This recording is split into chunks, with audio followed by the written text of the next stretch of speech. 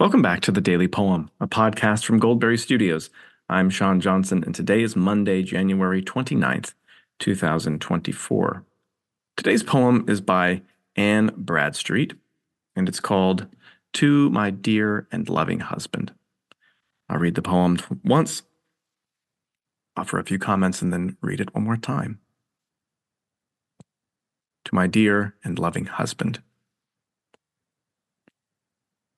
If ever two were one, then surely we. If ever man were loved by wife, then thee. If ever wife was happy in a man, compare with me, you women, if you can.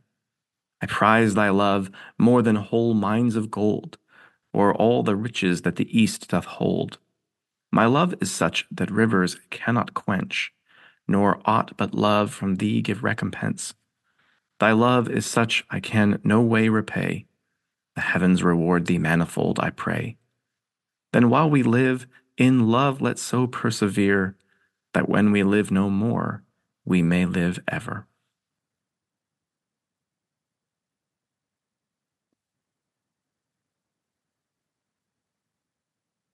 Anne Bradstreet was born in 1612, died in 1672, and was the first American woman to have a collection of poetry published.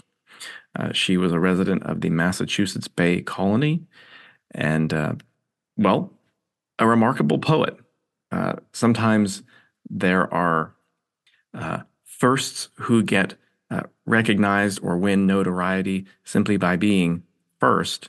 Anne Bradstreet was not such a case. She is the genuine article. Few of her poems are read today. I should say her poems are still read today, though, unfortunately, just a few. And I'm here today to tell you that if you are to dig deeper into Anne Bradstreet's body of work, you will not be disappointed. I hope in the coming weeks and months to feature a few more deep tracks from Anne Bradstreet. But in addition to another poem entitled "To the Author to Her Book," this poem, "To My Dear and Loving Husband," is probably one of her best known.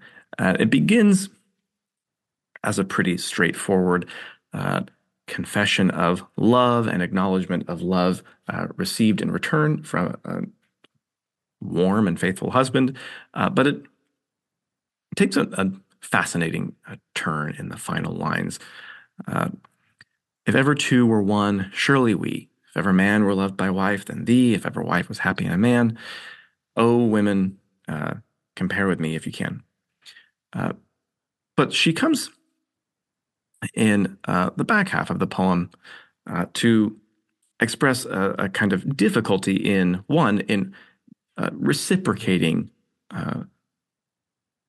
a sufficient love in a sufficient way, that she cannot of her own supply love her husband as much as she feels he deserves, and therefore she prays that heaven himself would reward him for his kindness and his love to her to make up the supply.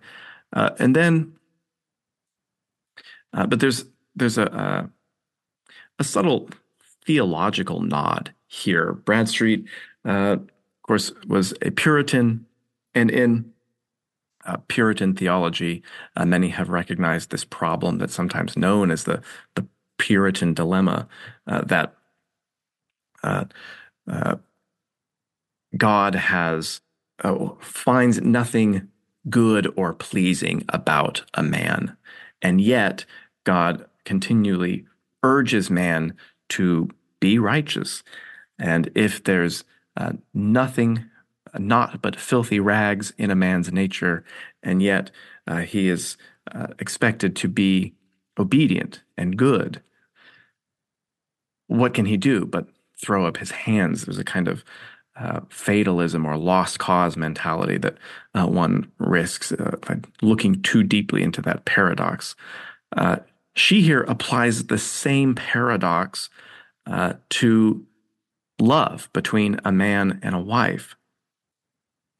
and acknowledges that there's no way that she can repay what she feels is required of her. And so she solves this problem neatly for the lovers.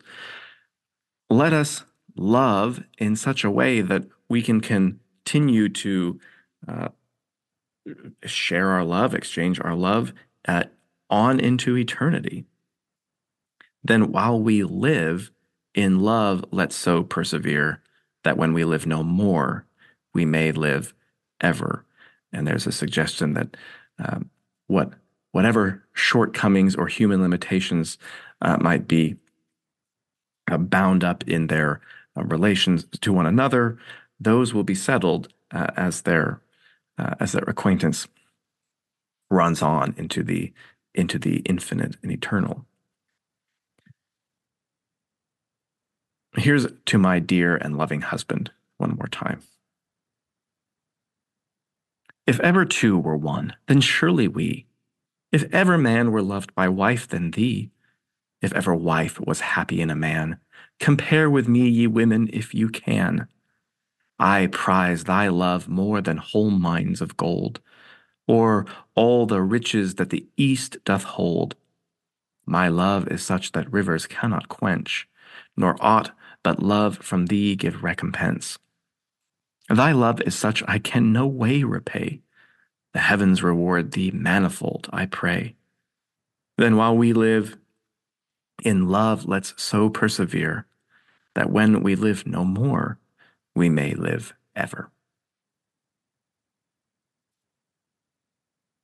This has been the Daily Poem.